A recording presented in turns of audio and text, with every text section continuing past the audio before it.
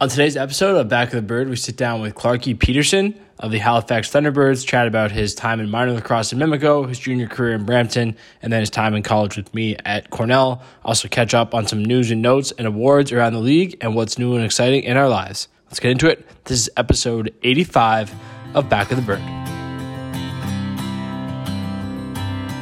Take your first ride and run, baby, run. If you want a sign, this is it. You're mad, you're magic, you're as hot as a gun. You wanna play with fire, consider this. You'll chase the thrill if it's worth the hit, 'cause you never ever wanna work for it. Take your first ride and run, baby, run. You got a spine of steel. Huge shout out, as always, to Boston Levi for continuing to let us use his music, going back to Run Baby Run, because it's the greatest song in the history of the world. Let's get into the show. Here we go. All right. We're back. Episode 85, presented by Cottage Springs. Paulie, who do we got? 85. Mitch Belisle, former guest. Former guest. The man that has to wear a hat under his Back of the Bird hat in order to make it fit. Appreciate you, buddy. One of the day one listener too. So this is the Mitch Belisle episode. We got Clarke Petterson on this week. But as it always is, they're brought to you. This episode, it's brought to you by Cottage Springs. Get out there, drink your springs. I'm seeing everyone do it. They got have you seen the juice box type ones? Like no. The liters? Oh, fuck. They're good. Dude, Jesus. The tequila sodas are unreal. You're a tequila soda guy. You're through and through. Well, dude, no. So, kind of said this before. I just didn't have a chance to drink them. Now that kind of season's over and golf season's going. So I was up at Cobble Beach this past weekend and I jarred my first eagle, but we can get into that later. 125 yards from the sand trap. But dude, that's all we had. And I think I like them more than vodka soda. Yeah, I'm a big fan. And I'm not a tequila guy. I'm not a tequila guy, but these, I don't know, just the flavor, everything's way better. Yeah. Than most tequilas. Not way better than the soda. Anyways, they're unreal. Very good. Very good. So get out there, try them. Unbelievable drink. But let's check in. Paulie, how are you doing? I'm good, bro. I'm very good. How you guys doing? Donnie? Yeah, I'm good.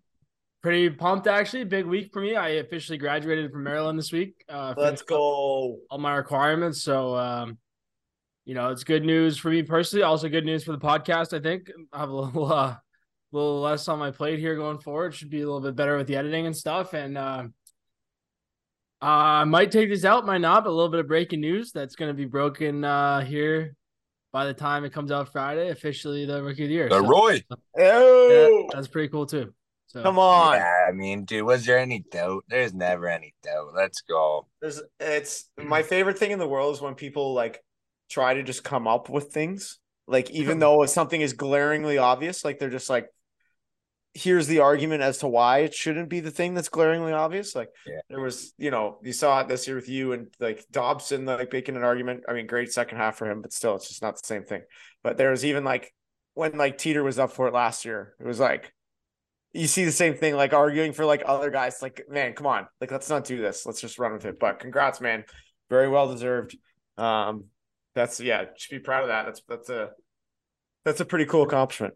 Yeah, thanks. And we have at the company, we have a all staff meeting every Tuesday. So it's just a regular all staff. And they announced it in the middle, and they gave me a little gift basket. I think there's probably gonna be a video coming out of it, but they gave me this gift bag, and I opened it, and it's just a 6-pack of Miller Lights in there. So that was kind of funny.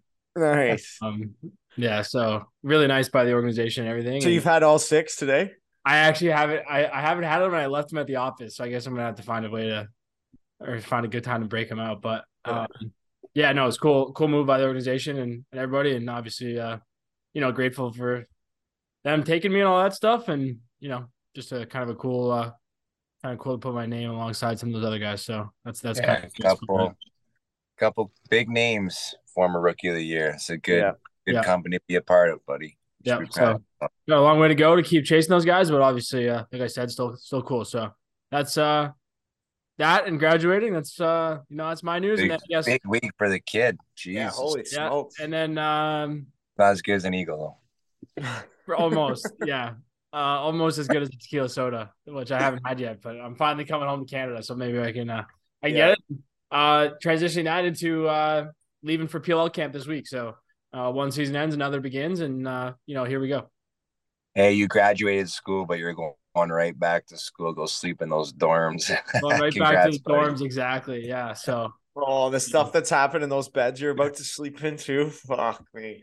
yeah, exactly. So I mean, it is fun. The PL camp, for those who don't know, is a full week. So we go in Friday, and then we play the following Saturday. So it really is like we're literally out of college, but it also feels like college. You're like in the dorms all day with the guys and stuff. So I came late last year, so this is my first time doing it. So I'm pretty fired up about it. Driving down with Smithers, so that should be a treat as always. And yeah, I'm excited. I like it. Yeah. I didn't have nearly as exciting of a week over here, but yeah, I had a week nonetheless. We had a nice little weekend last weekend. Riley O'Connor, former guest's birthday. So a bunch of lacrosse guys got together there and had What'd a bit you of guys an do? So he rented out this bar called Side Street. And like had some family and a bunch of guys were there. I was golfing, so I wasn't able to go. Shot a 90. Come on, not bad. Ooh, We're okay, chipping away up Yeah. at Braeben there, the course that's actually literally a dump. Used to be a dump. But it is a nice little course. Good value too. It was like $60 to play on Saturday at 2:00. But yeah, played there. And then ended up going back, meeting up with the guys and having a bit of a night at Parlor in Toronto here. So it was fun. Got home to see the family again on Sunday there and stayed the night at the folks to not have to do that drive again back. And driving range session with my buddy Creppy. I mean, I was seeing all the lacrosse guys. So it was good time. And then this upcoming week, man, we got the I guess when this will be coming out, it could be the same day. Likely the same day is maybe next week this one will come out. Who knows? Well, maybe we'll delay it. We're going to put you guys in a pretzel. But Burlington Chiefs golf tournament. Paulie and I on the same squad. Sad Donnie can't be joining us, but he's got lacrosse duties. So we've got a couple other guys stepping in. So hopefully we can bring it home for Team Cottage Springs, we're calling ourselves. So should be some good fun. I absolutely will not be hosting the after party this year because I've made that mistake before, and guys legitimately told me that my house was now their house. So and you can't exactly tell Tim O'Brien to leave your house when he tells you that. So I lost that battle, and I just won't be doing it again this time around. So I'm excited for that. That'll be good fun. And then we got Saturday, Sunday, the boys, the backdoor sliders softball team. We got our super weekend. So we got 2 games. You're still playing that? I'm just doing the Sunday games. Okay. So it's a super weekend though. Super weekend. So we got 2 games Saturday, 2 games Sunday. So it's going to be a marathon. Hey, tell us a story about that guy. Man, okay. Yeah. I've definitely told this before. I know, but hey, we're on episode 85, so you got to tell it. Yeah, maybe people hadn't been here, but so there's this story about the man we like to call the grave digger. So this would have been probably like 6-7 years ago. We're playing in this, so it's like a adult slow pitch league, and we got like a younger group of buddies. So like we're all right, but we're not baseball players, whatever. So the super weekend, everybody plays 4 games. So you're like scattered on all the diamonds. Everybody's everywhere. And we're playing a game and we just hear like this big commotion and see people like running. And like, so we look over at this field and Brody is his name, who is, he was my manager at Al Source for Sports, Andrew Page, he's a firefighter, I think in Burlington. I don't know exactly where, but he hops over the fence and he's running to the pitcher, and the pitcher had just pitched and soaked a line drive off the chest that stopped his heart. And Brody goes over, like brings him back to life, I guess. And anyways, ends up surviving. We're all like talking, like so scared. Everyone's so scared to pitch. We're arguing over who's pitching the next game because you just don't want that to happen. We show up the next day. We're playing this team. Who rolls out to the mound in full hockey gear after having his heart stopped the day before? none other than the Gravedigger to try to throw a perfect game. And I kid you not, hockey pants, chest protector on, shin pads, ready to throw it out again. So it's the grittiest weekend in Burlington history, I think, when this thing goes on. You get like all your dads are going. There's like sometimes they got live music. There's beer trucks. It's always turns into a bit of an event. So What time's your first game? so we play Saturday at 9:30 a.m. after Oh the man, golf tournament, which will be tough. that's right by my house. Maybe I'll And come. then come to the 12:30 game because we're playing the Mitts, and that's like Oh, those Helen guys are legit. Conacher. They're all Yeah, like legit. yeah. So we're trying our best to put together a way to have t-shirts made with each of their wives on our t-shirts Huh. to wear Nice. to the game. So it's proven to be a little bit difficult, but yeah, that 12:31 will be a lot of fun, I think, because it'll get pretty competitive in a hurry. But yeah, it should be a fun weekend overall. But I guess outside of that, lacrosse news, obviously, we got the finals coming up this weekend with Buffalo and Colorado playing each other after Colorado took down Calgary there in a great game, goaltending battle, defense battle. That was a hell of a series.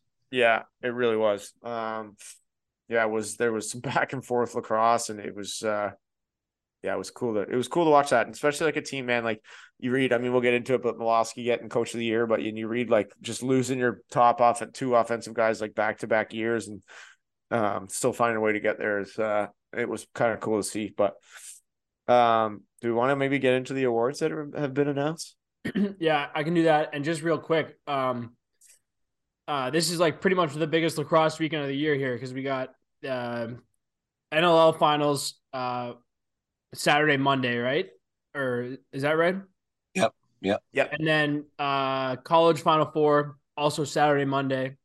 So that means the women's Final Four is Friday, Sunday, and then Sunday will also be the D2, D3 games. Always a bunch of Canadians in that in those games. So and then PLL camp as well. So the whole lacrosse world is activated this weekend, and a bunch of junior A stuff going too. So wherever you're at this weekend, watch it all. And the cool thing is now is it's all on ESPN for those in the States. NLL, college for the most part, PLL. Everything's on ESPN, so it's going to be an awesome week. All right, so Calgary's Kurt Milosky won the Coach of the Year award that was announced today, and then Rochester's Dan Carey won the GM of the Year. Pretty cool, obviously for both those guys. This was in my I don't know. You guys might be able to answer this. This was Mouse's first Coach of the Year. I'm not sure. I feel like it is, which is kind of wild. I mean, That is wild. You could be making this up, but If you say it on here, it's factual. It's his first. Yeah, it's his first. okay, that's what I thought. If I was judging by the Twitter reaction, this is his first Coach of the Year, which is kind of crazy. Anyways, Oh, did you ever play for Les Bartley or no Les Bartley? no, never. He was gone by the time I came in. Like, I mean, like he got sick and then passed away shortly after, and then never had a just chance to meet him. No. Gotcha. And then so like I said, Dan Carey, Executive of the Year. And then Lyle Thompson won his fifth straight, sportsmanship award. And then Enemy of the Pod, Dan Dawson, won the Teammate of the Year. It's his second award. 5 straight. That's kind of crazy. When I first read it, I thought that Dan got the sportsmanship award too, and I was gonna make a joke about like he's probably so pissed that he got the sportsmanship award. Yeah. But Teammate of the Year, slap in the face. A little different. Paul, are you ever gonna gun for the sportsmanship award one year? For him getting it? No, for you to try to get it. So kind of funny story. Like before the last game of the season, we were just talking, and Brian Lemon was on the bench, and I think I only had like 14 penalty minutes like going into that game, and I was just talking like, yeah, man, like kind of been good this year, like laying off the refs, blah blah blah. And Brian's like, yeah, like we were talking, you know what, me and Coho were talking about you, and just being like, hey, Paulie's been really quiet this year. and then like in that game get like 25 minutes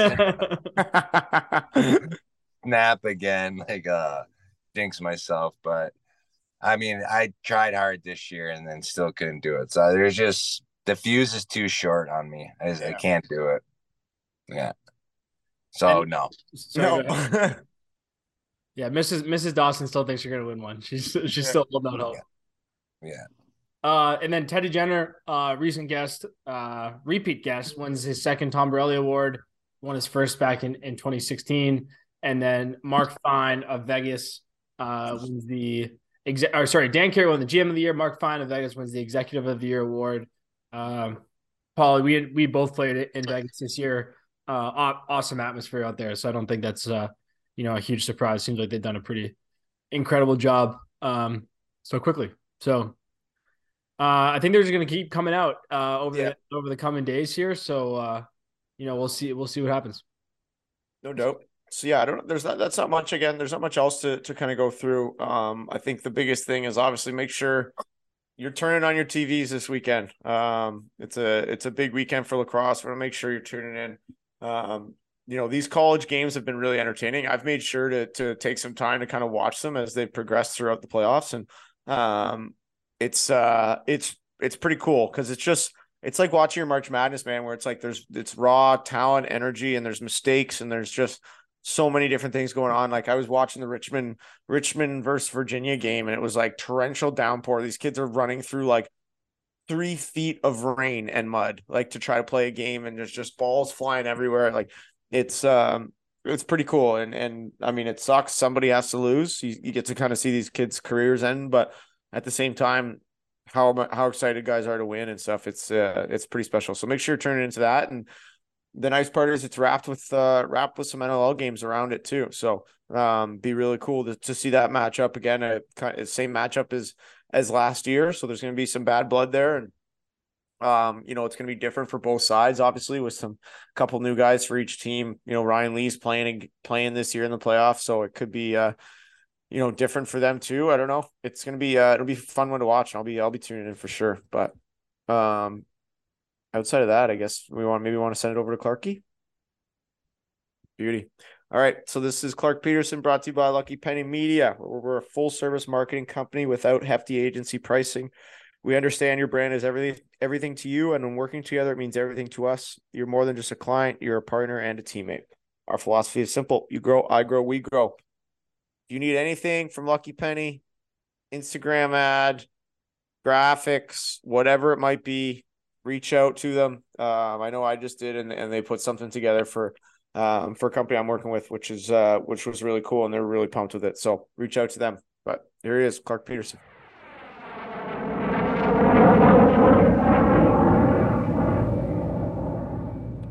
Donnie, you want to do our intro, buddy? Sure. Last time I did an intro, I think it was Chris Corbeil's. I got like 3 facts wrong. So let's hope I think I can nail this one a little more. So our next guest is a Mimico, Ontario native who he played his minor lacrosse in Mimico before playing an amazing junior A career in Brampton. So lucky enough to play with this guy at Cornell University, and he now plays for the Halifax Thunderbirds. Also represented Team Canada at the Sixes event this past summer, and is on the roster for the World Championships this coming summer in San Diego. Welcome to Back of the Bird, Clarke Petterson. Thanks, John. That was you nailed that one, eh? Wow. There you go. Right? Did I fuck anything up? Or? No, definitely not. No, that was awesome. Cool. Well, what's up, man? Nothing, man. I was telling Lomi a little bit before, but obviously living in Saskatoon now. Have been for I don't know, going on 6-7 months now since September. But yeah, it was winter for a long time, and we're starting to turn a corner here, May 1st, which is nice. But yeah, it's good. That's awesome. So usually we just kind of go chronologically. So just maybe tell us like how you got into the game and kind of how you got started. Sure. Started playing lacrosse at a super young age, like before paperweight, even like kind of 2 or 3 years old. Lacrosse was huge in my family on my mom's side.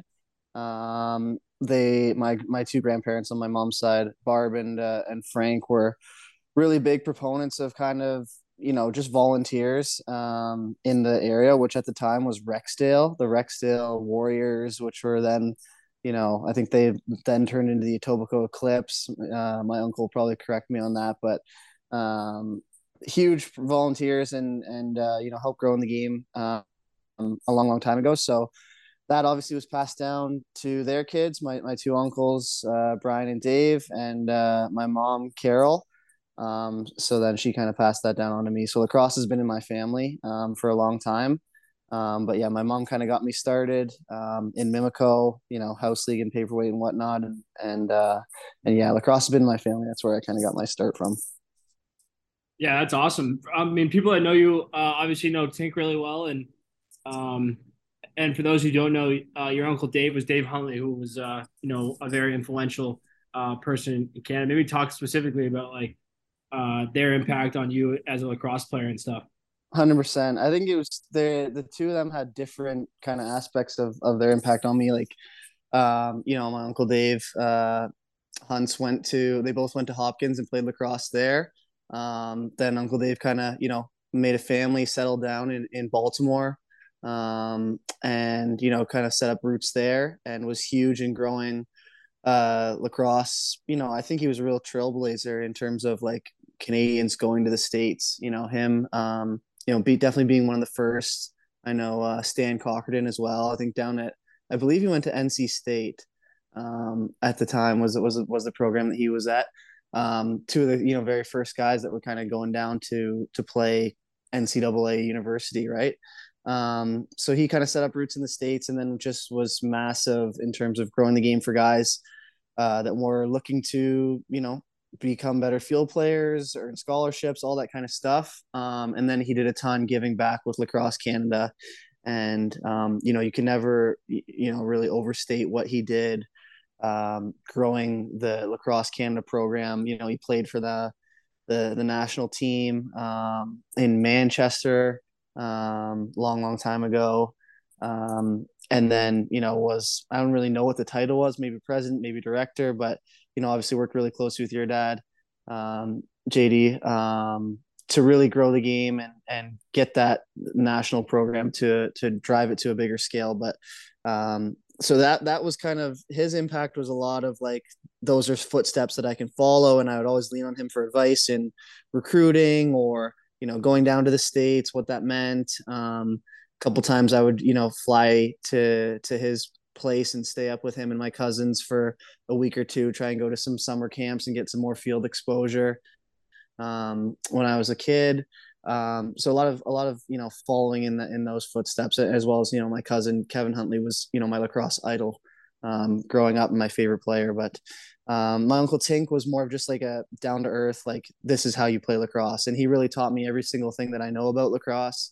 I know that the 97s in Mimico are extremely we owe him a lot of debt, and we are all extremely grateful for everything that he kind of taught us, because he coached my age group and our age group growing up, and it turned into a lot of great players that you can kind of even see in the NLL today.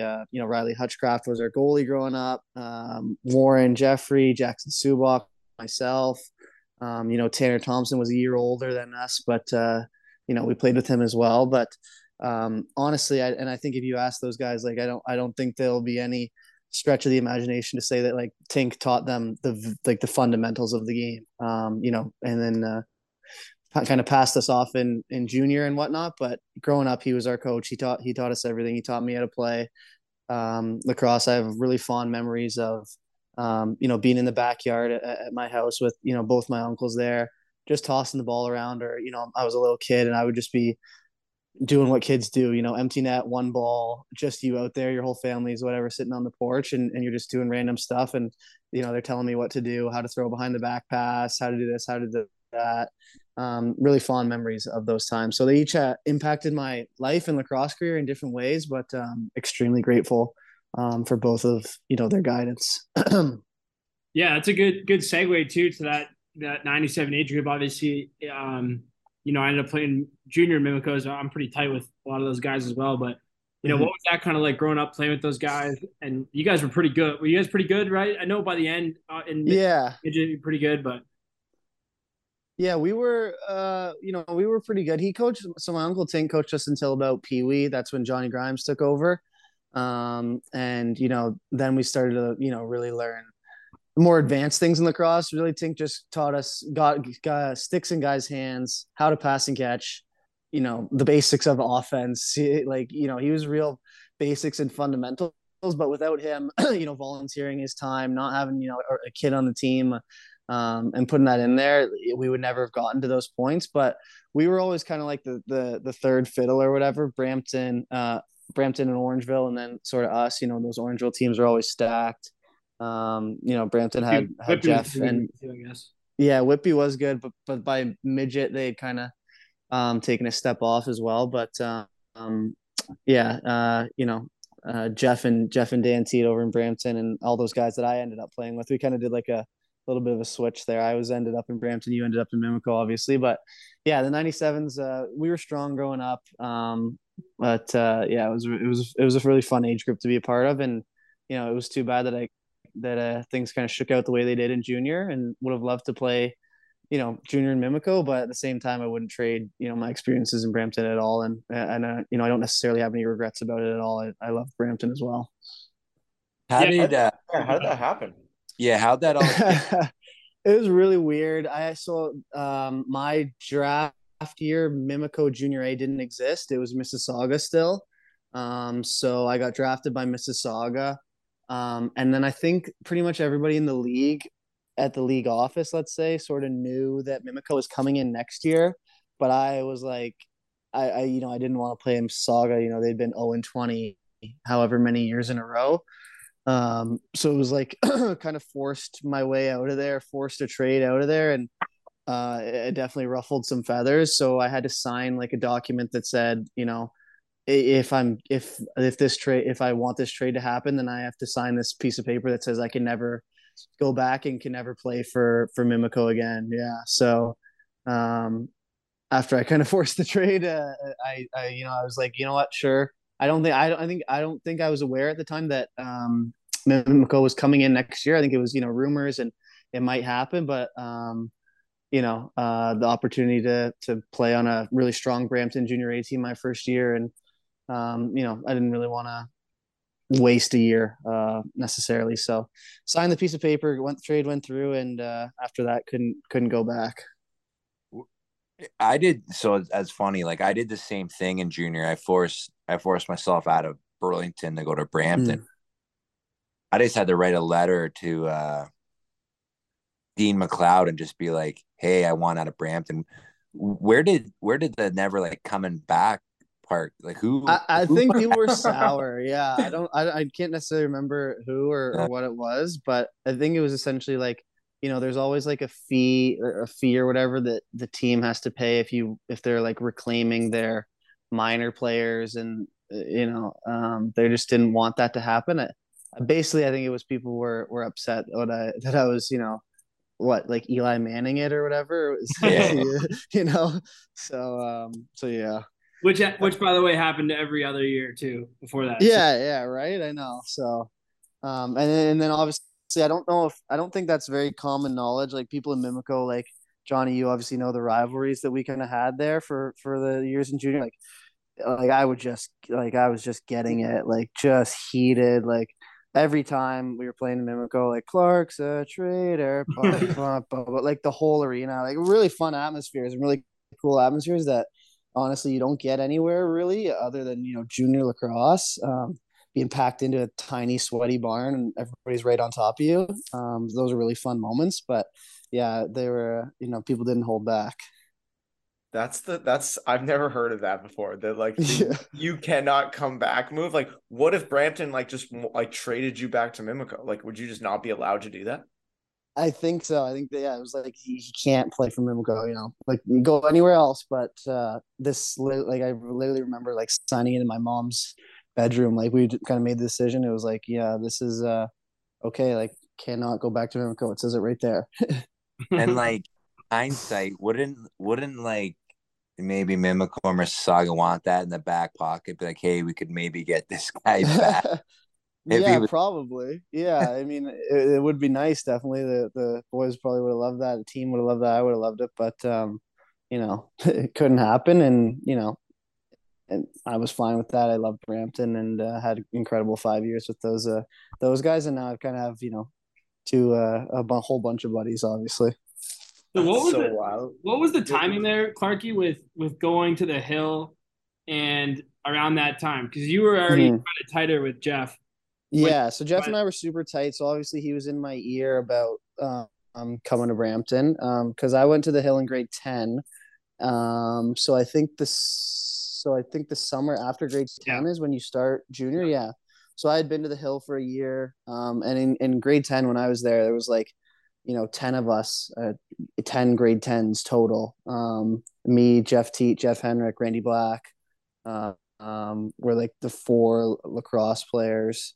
Like Mitch Marner was in the class, which I always casually drop. Like, if I saw Mitch on the street, I'd be, hey, what's up? And he'd say, hey, what's up? So, yeah, and so yeah, we were super close over that year. Not being, or Davis Neal was there too. That's who it was. That's our original crew there. Hey, you Um, and she got the class rings, from the Hill. You just go fucking. well, yeah, That's Mitch left 2000. right after that year. He went to the London Knights, obviously, but we got a good year in there. Like I said, there's only a couple of us, so we're tight. That's insane. I still can't get over the whole like you can't come back. You've done this. Well, You're out. I You know. can't. That's a classic. You can't fire me. I quit move. Fucking on their part. Like, what are you Yeah. doing? Paulie, were you Uh, there at that time at the Hill? no, I came in the year after. Are you and Teeter same age? Are you guys both 97s? Yeah, Okay, 97. yeah, no, I came and helped out. I think the year. Did you stay for a PG year too? No, he You did. left 1 year early. Mm-hmm. Okay, yeah, so I came the year after he was done his PG year. Gotcha. And that was probably one of their like better teams, right? Is that when they went undefeated? His PG, yeah, was undefeated, number one. Yeah, Yeah, in yeah, and that the was like the North America. first year of that like university championship thing. Mm-hmm. Yep. I came the year after that, Donnie. The Sorry. the Geico, that's what it was, right? Yeah, Yeah. that the high school championship or whatever. Okay. Yeah, that team, Yeah, so I when both. everything gets written in many years, it's going to be one of the great high school teams of all time. For sure. But jumping back to Brampton Junior A, like we had some good battles your fourth and fifth year, I guess. And what are kind of some of the big memories that stick out from that experience? Best one for me would be winning Ontario my fifth year. That was when we went to the Minto. That was just super cool. We did it, I say in Brampton, but we weren't in Memorial at the time. We were at like Central Arena, which Yeah. lessens it a little bit. But super fun group. Loved all those guys. So like just bonding with them over the course. I mean, everybody has that same experience, right? Of the 5 years you get with those guys is irreplaceable. So all those fun times. Minto in Calgary. I mean, one of maybe the most notorious Mintos of the past however many years with Jeff getting like suspended but then not suspended, and then we had replacement refs and all this, like it just craziness. What an eventful week there. Unfortunately, losing it, but really good Coquitlam team, obviously with Del Bianco, Bowering, Ticehurst is on there as well. So yeah, like just with that whole fifth year was awesome, and then our series.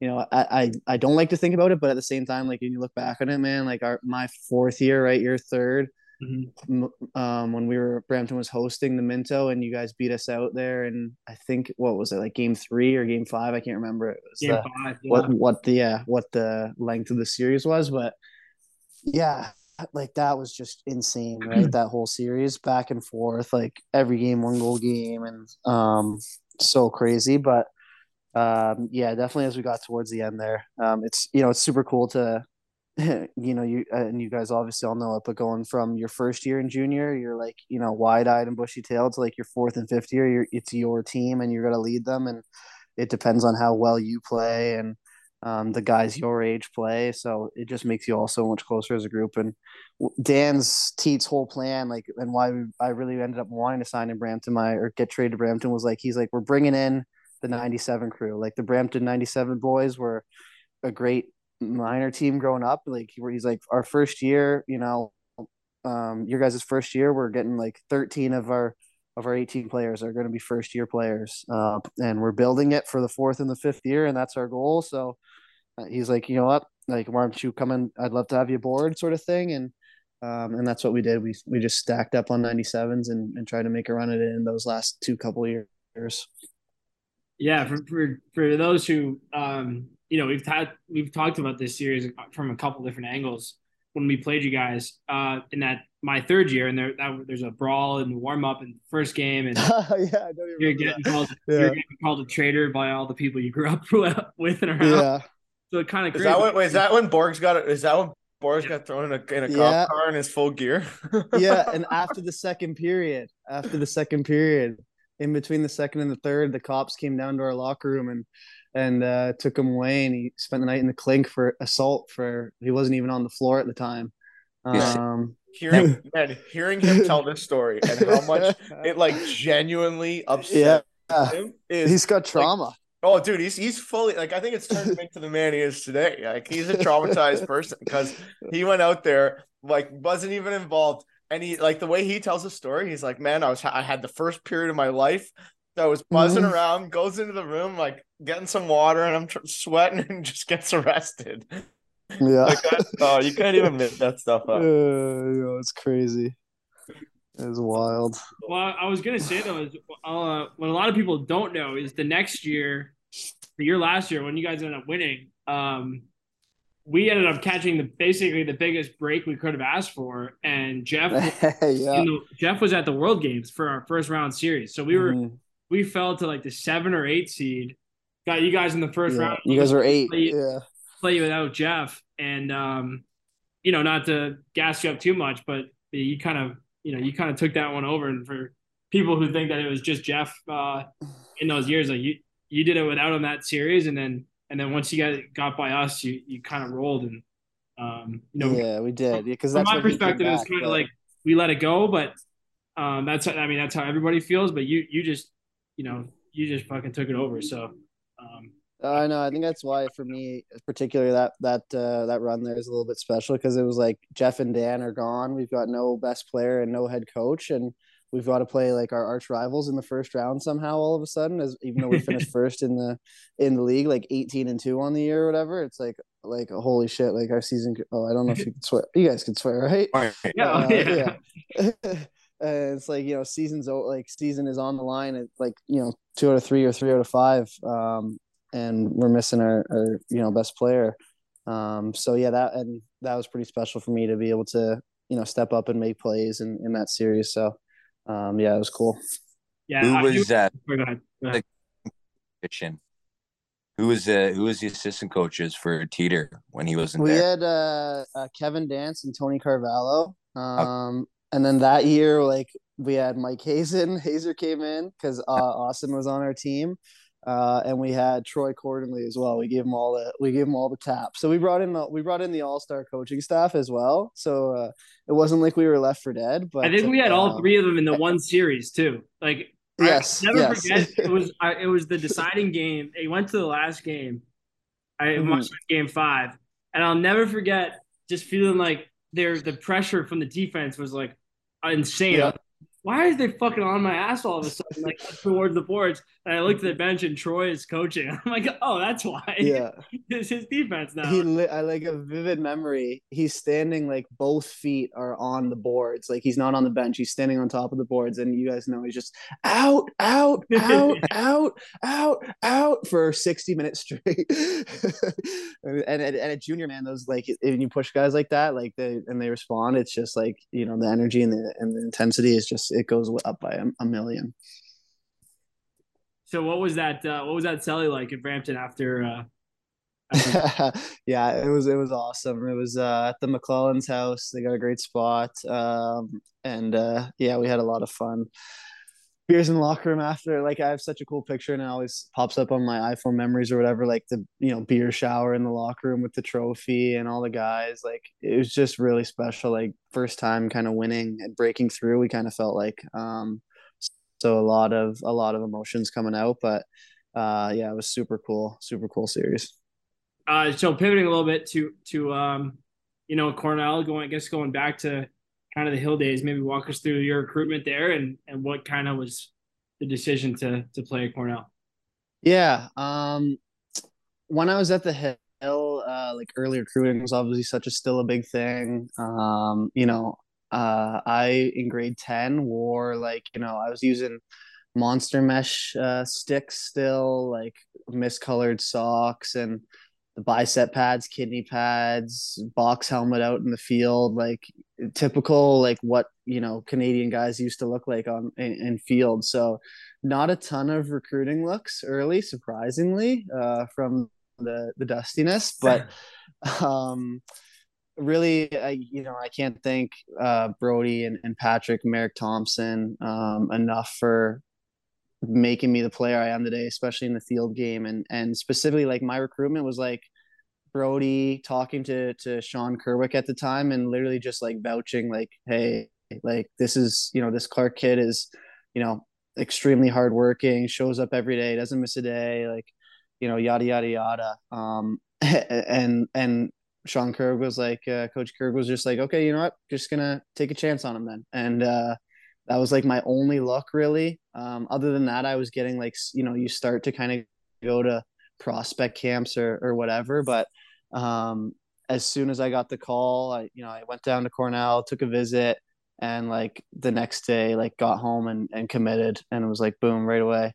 And Coach Kirk was actually the assistant at the time, and it was Coach DeLuca who I called and committed to. So I actually had DeLuca committed to, and then I had Kerwick, and then Coach Millman as well. My three college coaches there.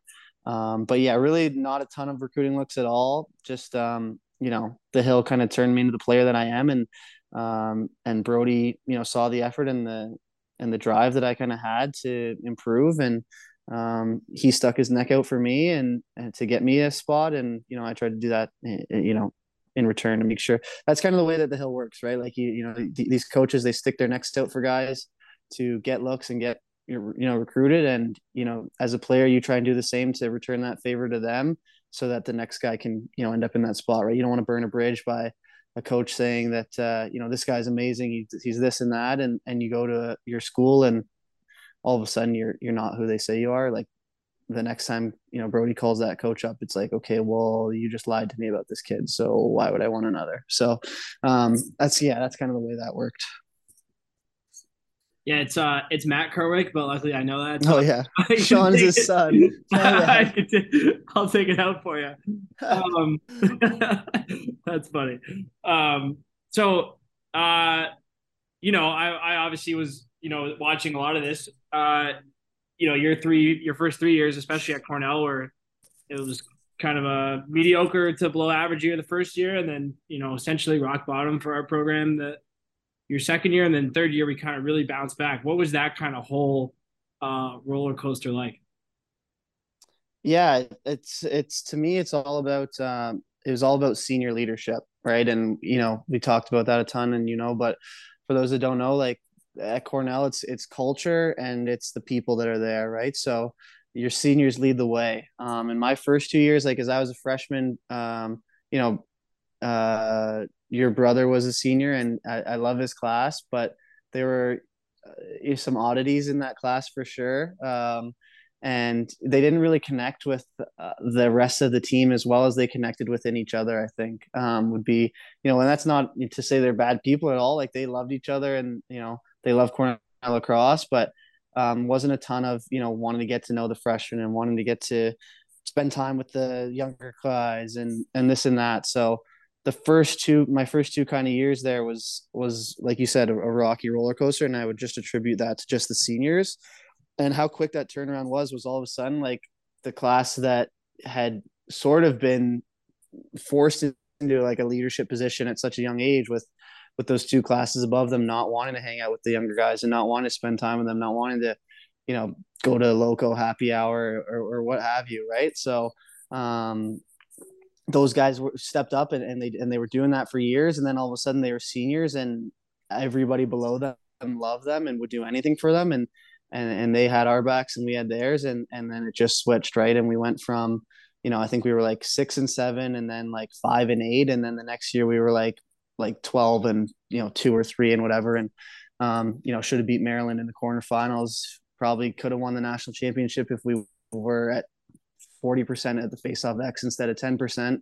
But yeah, like that's just the way Cornell is. It's culture and it's leadership, and the seniors kind of lead the way, and they did that their junior year, and we tried to do that my senior year, and as you can see with them right now, unfortunately just losing out, but those freshmen that I had when I was a senior kind of still kicking around there. Gavin Adler, Chase Erlin, Billy Chabot, but they're awesome kids, and they've been doing a great job leading as well. Yeah. How many? Sorry, go ahead, Paulie. Yeah. How many years did you guys overlap there? Yeah, 2 years. Okay. So in your junior year, Clarke, that's when you came in, Donnie? Yep. Okay. Yes. What were your first thoughts on Donnie when he came in? I had played with John. We played a couple times together before, I think, right? Yeah, we played Team O a couple times, I think. Yeah, that's what yeah, exactly. Yeah, no, I knew John was super skilled. I think I'm always like a little bit defensive, like, okay, like this is another, new righty Canadian coming in, like, I don't want him to come in and take my spot, obviously, right? I want to continue to push, but at the same time, it's a family, and like I said, it's senior leadership. So like whenever the freshmen come in, like you gotta welcome them with open arms. You take them out to lunch. You spend time with them. You got to get to know them as quickly as you can, because the closer you can get to those guys and the closer they can kind of feel part of the team and welcome to the team, the better you're going to be off. So yeah, I loved John, obviously, and we're obviously extremely similar kind of guys, but I think there's always competitive nature between, teammates and men, is wanting to, be the best in what you do. But it's all love, and it's family still. So it's all good. Yeah. That kind of just made me think of a funny story. This is early in my freshman year, and my freshman year was right after that really heated Mimico Brampton series. And we were in an Uber. There was like 3 or 4 guys. Oh my God. And one of whom is my girlfriend now. And we were just screaming at each other about yes. Or about Brampton. I was in the trunk of the car. And you were, I think with your now girlfriend, and yeah, we were just yelling back and forth about it. Like, what is these guys' problem? It's Friday night. Yeah, and no one else has any idea of what's going on, and we're like literally in a screaming match. Yeah. A lot of people also probably don't know, like, when you came in, you kind of got your feet wet on the field as a D midi, jumped over to O midi, and then I think basically at the end of your sophomore year, right before this junior year that we've been talking about, you switched to attack and really started kind of making it work with Jeff. What was that like? I still think that's one of the best parts of your game, is you can do that kind of stuff. But what are you thinking as a freshman having played D midi? Yeah, I think it was just like I wanted to do anything I could to get on the field, and Coach Kerwick was like, he was kind of in that similar position. He's like, I think you're a really skilled player. You're probably not the type of guy to dodge right now. Like, I'm an undersized Canadian freshman who's not really probably going to beat anybody off the dribble, off the bounce. But you're going to compete, you're going to work hard. So, let's just trying to throw you in there and get you some minutes. So like I took wings and stuff, and I think I was on the man down. And obviously played D midi as well. And I always like my favorite play of my whole career, like bringing it up always, is your brothers in net, John, are playing against Virginia. And like there's a shot, he makes a save and like falls down, and the rebound is like right in front of the net, like 5-6 yards in front of the net. And I just hop in the cage and I like kind of get in the goalie stance, and the guy shoots it, and I just make like an off stick save. It's like I think about it often. Like it just felt so cool. And I was just, because I was back like covering a pick at X at the time and playing D midi, and I made the save, and I like put the ball in Brennan's stick, and then we just like broke out. But yeah, I played D midi, and then continue to try and hone my skills like away from the game and practice. Like take the time on your own to get reps in shooting and work on your you want to contribute and help the team as best you can. And for me, I wanted to score goals. So I was like, okay, I got to become the best goal scorer I can. So had to, really step that up and step my game up if I wanted to play some offense. What were you doing at the Hill? Were you just like straight and attack at the Hill? No, I played like midi and defense. Oh. Like Brody, whenever he's coaching me and whenever like, we're chatting or whatever, he even when I was playing attack at Cornell and scoring goals or whatever, and I'd come home for a break or the summer, he'd be like, yeah, I think I should get you back. They should get you back on midi. I think you can make more of an impact. Like, yeah, I'd like to see you play some more midi. Like he would always be saying that. So yeah, he used me and Jeff like everywhere. Like in high school, we played on the man down. We both got like would just go from he would run from attack to the bench and get a long pole. I would grab someone's long pole and we would both just play long pole on the man down, which was some really fun memories. In that, I started a game at close defense when against like Gonzaga, who was number 2 in the nation at the time or something like that, when one of our starting poles like got mono. So yeah, Brody kind of used me everywhere, and I think that's a big reason why I was able to make those transitions at Cornell as well. Yes, you're not just fish out of water. At least you have some. No, because that could be like just devastated Canadian kid coming in playing D midi. Like I know.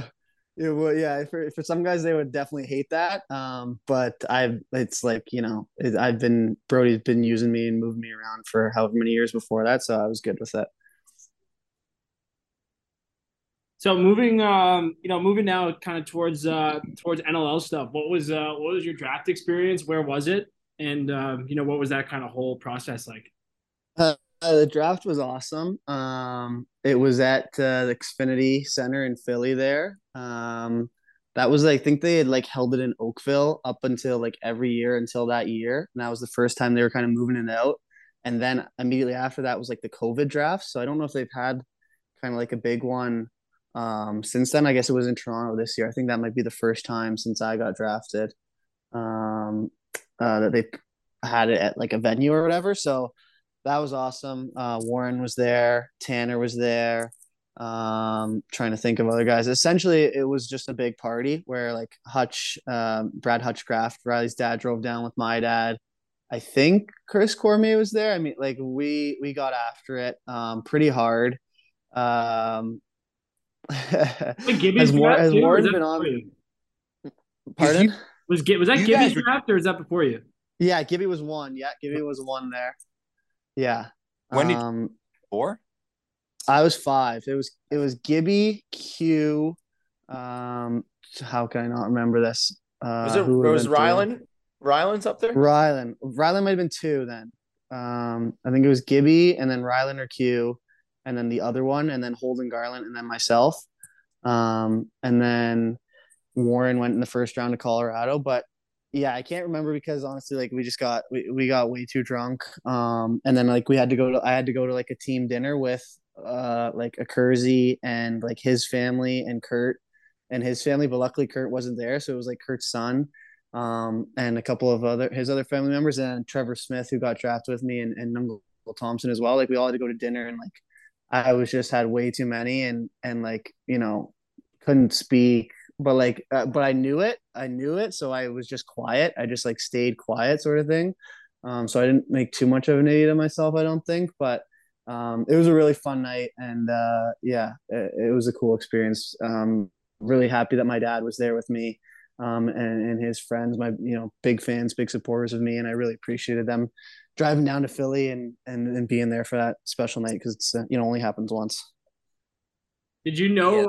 Did you know before it happened that it was going to be Halifax, or what was? No, I had no idea. I was kind of leaning Colorado. I had a good conversation with like Willie, who was the O coach there at the time, and like my meeting, the pre-draft whatever with the Kersey was like we were in one of the locker rooms at the track, and I just like now that I know him, I know that's how he kind of is as a person. Like, he can kind of be, stone cold sometimes, but really he likes to laugh. He likes a joke, but I just thought that he wasn't like, did not like anything that I said. So I was like, okay, that didn't go well.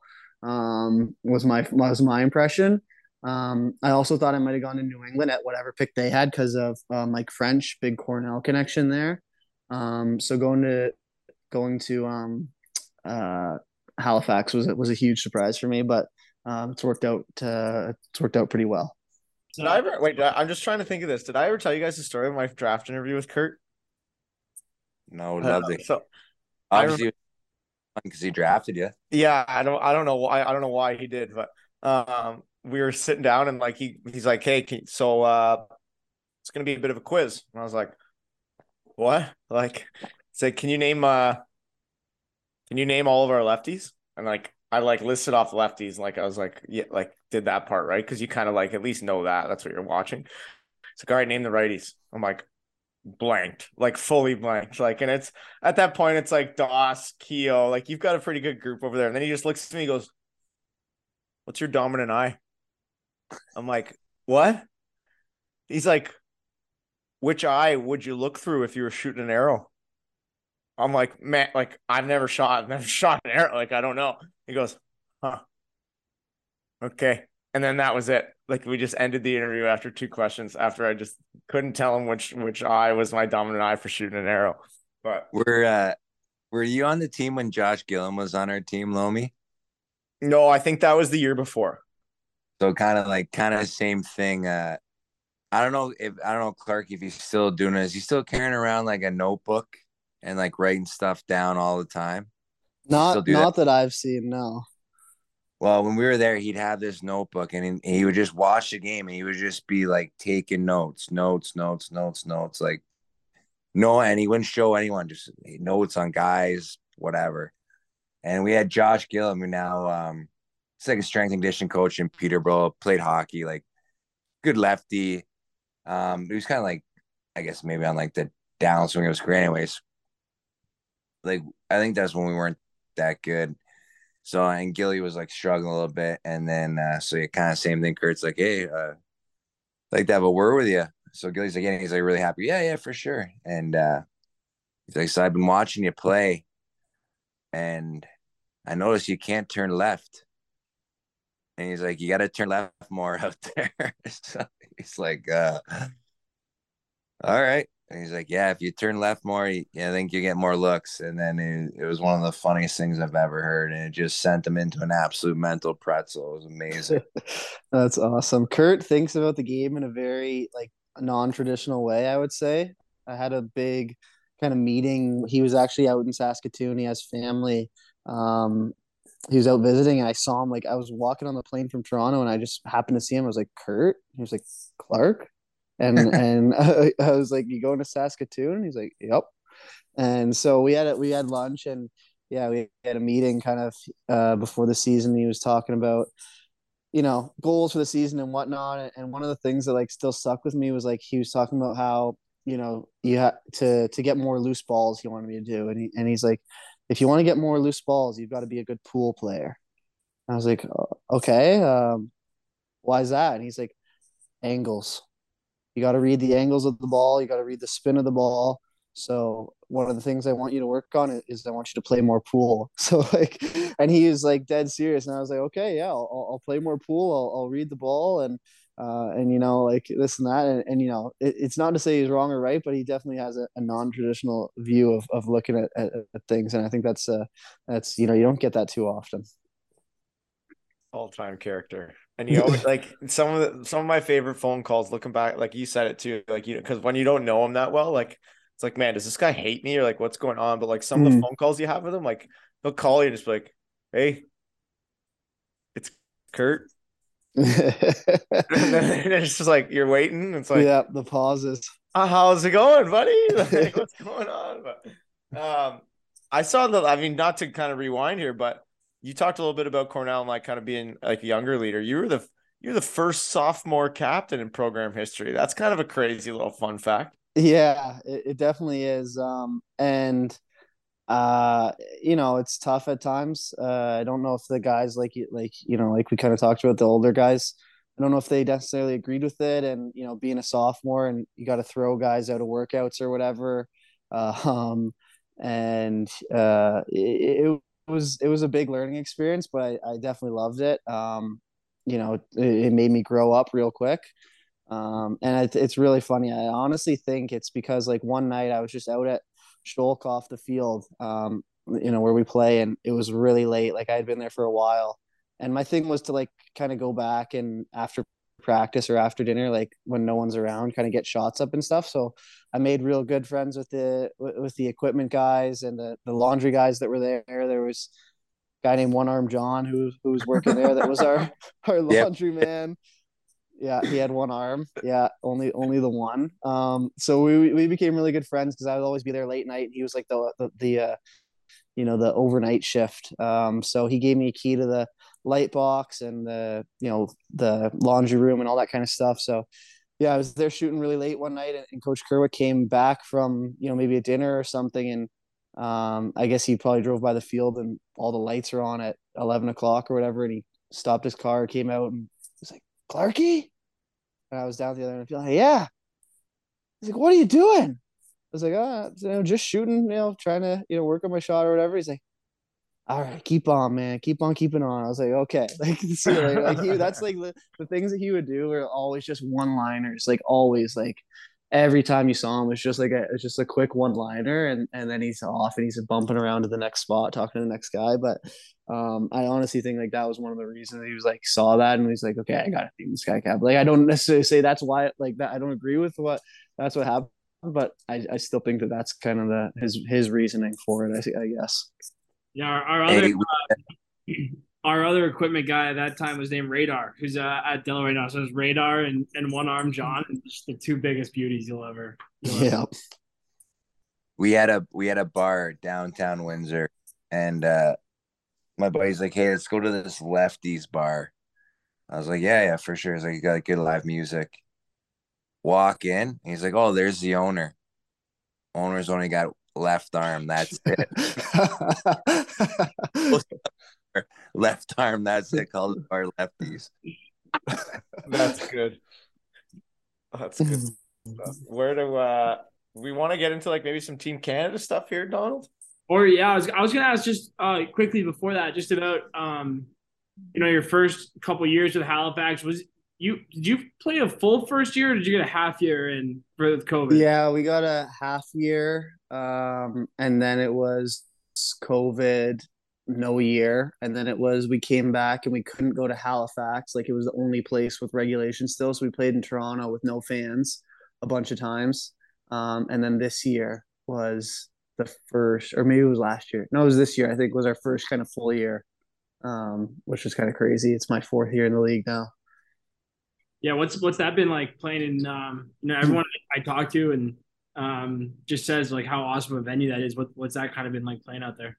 Yeah, it's unbelievable that the fans have taken to us so quickly. And just like, and it's kind of funny. Like, I don't mean to like harp on them, whatever, but at the start, there wasn't too many really, big lacrosse fans. So they didn't really know when to cheer, when to get loud, like what a great play was, how important like a shot clock, killing the whole shot clock on defense was, or like, shorthanded and you're going 1-on-2 and you kind of get to the net and get a shot and get a reset or whatever. Like they didn't know what the big plays were.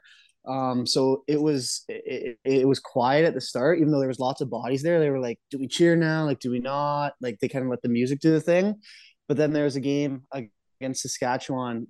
We were down, I think like, 8-1, 11-2, like all this, like in the first half. And then we end up coming back and tying it, I think like 16-16. We scored 2 goals in the last, 30 seconds of the game to tie it. And like, there's videos that, Charlie Regoose, our media guy has, I think he tweets them out every once in a while, but like Shanksy scores the tying goal with like 20 seconds left and like the building just like erupts. And like, ever since then, it's just like taken off and skyrocketed. And we, this year we had our most fans ever at a game. And then the next game we had our most fans ever. And then the game after that, we had our most fans ever. So it's just going up and up. The fans are awesome. We're getting really involved with like the kids as well, doing lots of school programs and the junior Thunderbirds and this and that. So like sometimes kids will come up to us at, you guys know, the autograph sessions after the game or whatever, and they're like, hey, you were at my school like yesterday, and now I'm here at the game. Like I used the ticket link or whatever, and that's really cool to see that things like that are working to generate more eyeballs on the game. And then the city of Halifax is amazing. Can't talk highly enough about how much fun it is to just be around and feel the energy. And then especially like after the games and the bar scene and the crowds and stuff like that. It's a really cool city. It's a great place to play.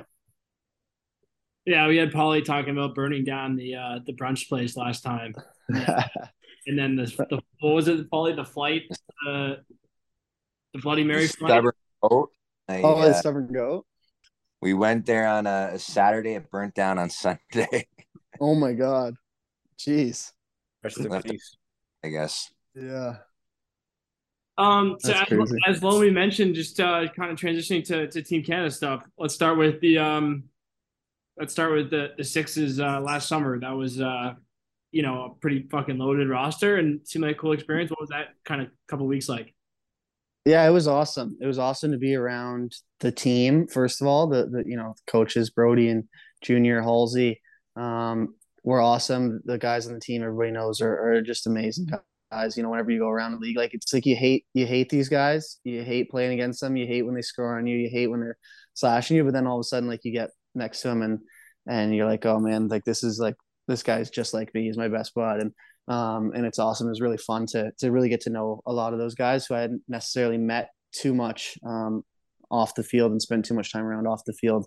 And then on top of that, like it was part of like the World Games, which is a big step for lacrosse as a sport to get into the Olympics, which I think is a really important goal and a really cool goal.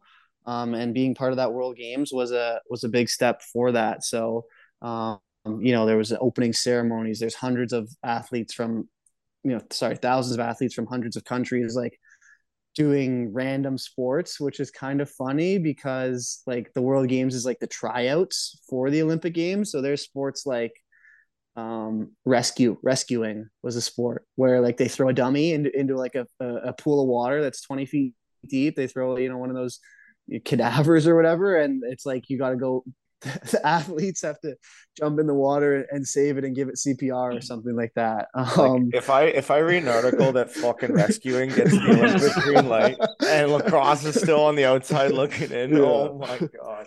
Yeah, but there were some really fun ones. Like there was sumo. I know that Iroquois team, they went to like a sumo wrestling event, which was just like, I saw a boy sent me like Snapchats of it, and it just looks like insanely fun. We went to a Team Canada floorball game. And we were like just trying to get rowdy, but within the confines of being at a sort of kind of world/Olympic event. So it was actually Canada versus USA floorball, and it was like a huge kind of team bonding experience for us. We took it to the Americans in the floorball, and there was a guy on Team Canada floorball, last name Berg, and they just run around with like t-shirts and like the plastic hockey sticks that you use in gym class or whatever. And he's got Berg, and it's actually taped onto the back of his Team Canada jersey, piece of white tape written Berg there. So we had our own Bergie, obviously, and so we were just giving it to Bergie, and he was just like he was a big lad, kind of a unit, and he was just a goal scorer. Like he would just kind of Ovechkin it in the slot and just wait for a one-timer opportunity to go, man. Oh my God, it was so fun. And then in our gold medal against the Americans, they actually came out and watched. And we're giving it to the Americans in ours, and we got pictures with them after the game with our medals. We went out with them that night, and it was a really fun experience. Where was it? Birmingham, Alabama? Yeah, Alabama. It was hot. It was like 35 plus every day, like just sweating. Cool city though. It was okay. It was like university, so it was at the University of Alabama, Birmingham, Blazers there. So, it was the university kind of, was really large and kind of was a city in itself. There's university buildings everywhere, dorms everywhere. So, we didn't venture too far away. There were some electric scooters that we kind of took to games and took to dinners and stuff like that, which is fun. Like, everybody loves to ride the scooters. It's a good scooter crew. So that's how we kind of got around and explored. But yeah, it was a good city, and yeah, it was a really fun time. And then turning sights to this summer, just named to the to Team Canada for the upcoming World Games in San Diego. What what does that kind of mean to you, and what are you looking forward to about that? Yeah, it's everything, right? That's everybody's kind of ultimate goal. It was one of my goals that kind of wrote down or whatever coming into the year that I wanted to I want to win gold with the Team Canada team at the World Championship. So the first step of that goal was to make the team. So it was a real honor to make it. That you can pick 20 other guys that could make a roster that would probably battle equally, could easily take down the team that's already been picked, right? The depth is insane. The competition for those spots are insane, and there's such a limited amount of spots. So I was really excited and honored to be named. I think it's always, especially for me, I have a pretty personal connection, just as we kind of talked about at the start with my Uncle Dave, doing a lot for the Canadian program. And I don't think it's any stretch of the imagination to say he was one of the forefathers there, and they he's still mentioned very often in team meetings and and whatever it might be. His impact is not lost on anybody, and I do appreciate that, and it's definitely not lost on me. So it was really special to be named, but that's just the first step, and we're putting together the best team possible and trying to win that gold. And I know guys that were on that last roster, obviously extremely hungry after how things turned out. So just trying to prepare as best I can for that. It looks like about 4 weeks time from now. It's crazy how fast things move. But really excited for that. It's gonna be awesome. Yeah. What's that look like for you guys? Like, do you guys have anything before San Diego, or is it like just kind of some Zoom calls and then you get there like a week early and kind of that's it exactly. Yeah, Zoom calls, try and get as much done as you can before you're actually in person, right? Implement systems and talk structure and talk logistics and talk all that, so that when we get there about a week or so early, 10 days early, kind of hit the field, practice. I think we have a scrimmage against the Japanese men, and try and get up to speed as quickly as you can, get as close as a team as quickly as you can, which I don't think we'll have an issue with at all. It's probably one of our greatest strengths, and then play and play as hard as you can and bring home the gold. Fucking right. So, last question. For me here, we like to do this with all our guests. Where's the number 24 come from, and why you kind of carried that through your career?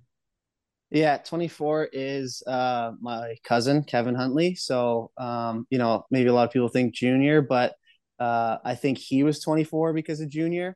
But I was 24 because of him. So, obviously all the respect to junior in the world.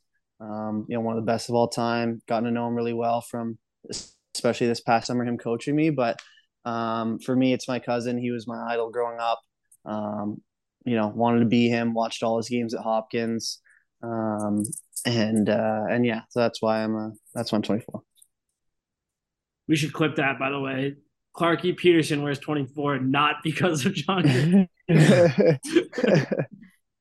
Don't even think about it. Don't even think about that. Where is where's cousin nowadays? He's in like Georgetown area. Got a wife and 2 kids now, actually. Just saw him a couple summers ago. He's doing really well. He's got a good job, and yeah, he's loving life. Was he like designing shoes or something like that for a bit? He loved to like paint and kind of do his own shoes and cleats and stuff like that. When he was yeah, he was definitely into that, and did his cleats and did his box shoes and whatever, all up and down. Cool. Did you ever get out to any of your uncle's famous tailgates at the Ravens? I wish he would take the Beast, he called it, which was his all black kind of like like Sprinter van, I think they call it, like a big old Mercedes van.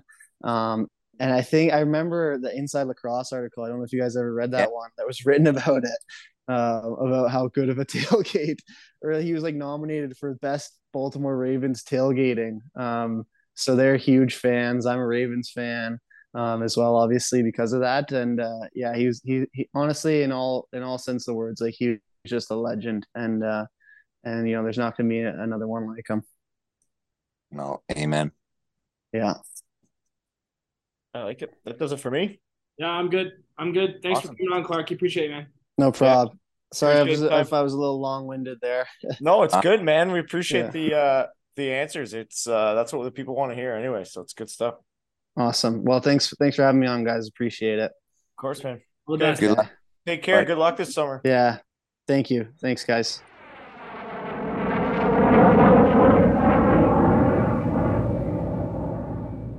All right. That was our buddy Clarky.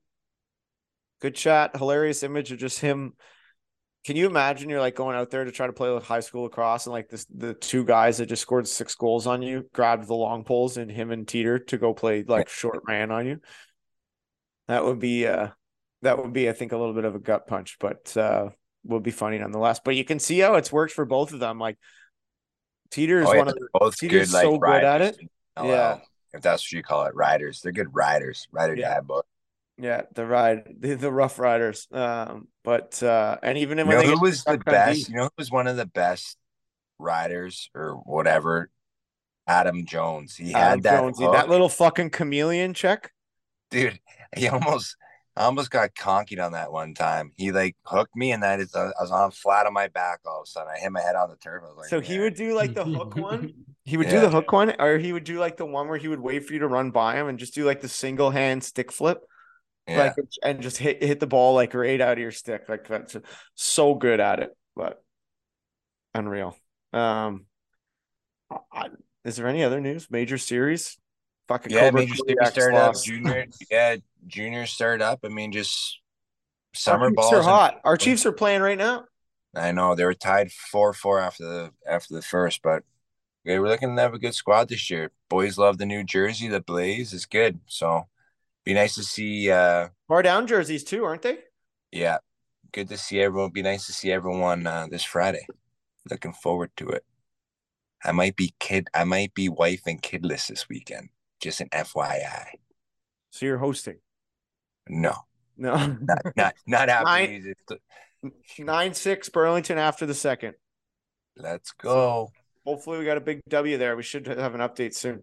But yeah, outside of that, again, it's gonna be a pretty fun weekend for the guys all around. Donnie's obviously competing. We're gonna be competing too on Friday. Maybe Paul will swing by the Sliders game on Saturday with the pup. Mm-hmm. Are you gonna have the dog though? Just you and Hank? I don't know. It's a good question. I'll probably tell her to leave the dog. Yeah. I'm gonna be around. I got another golf tournament kind of on Saturday, but yeah, I'll be around. So I'll tell her to leave him. Nice. I like it. Well, good stuff. I think that pretty much that does it for episode 85. Again, we're crawling up there. A few things. Go check out the merch. Order that stuff. Rock it around. Tell your friends about it. Get your orders in for some Cottage Springs too. Summer's coming up. It's a perfect literal cottage drink.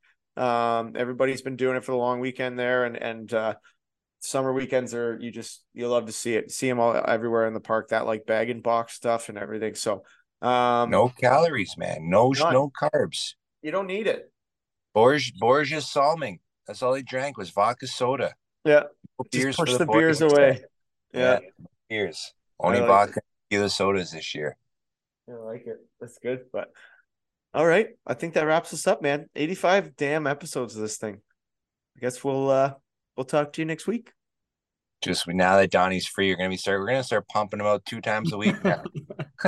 Yeah, we might have to do 2 times a week. Who knows?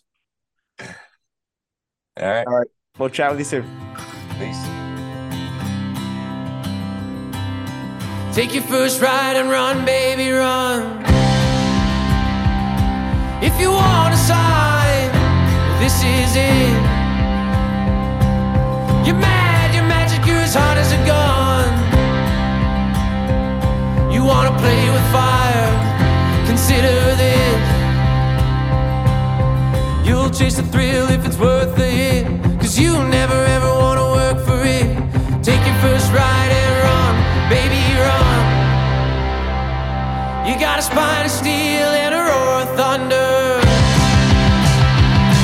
Yeah, you make me drown, yeah, you're pulling me under.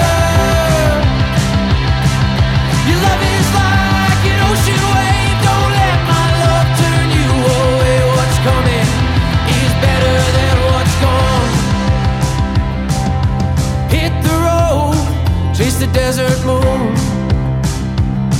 Do you like the thrill?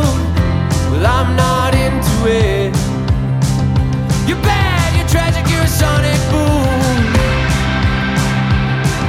'Cause you chase the thrill if it's worth it, but you never ever wanna work for it. Take your first ride and run, baby, run. You got a spine of steel and a roar of thunder. Yeah, you make me drown, yeah, you're pulling me under. Your love is like an ocean wave, don't let my love turn you away. What's coming is better than what's gone. Write me down like your favorite song. Chase me like your favorite dream. Right.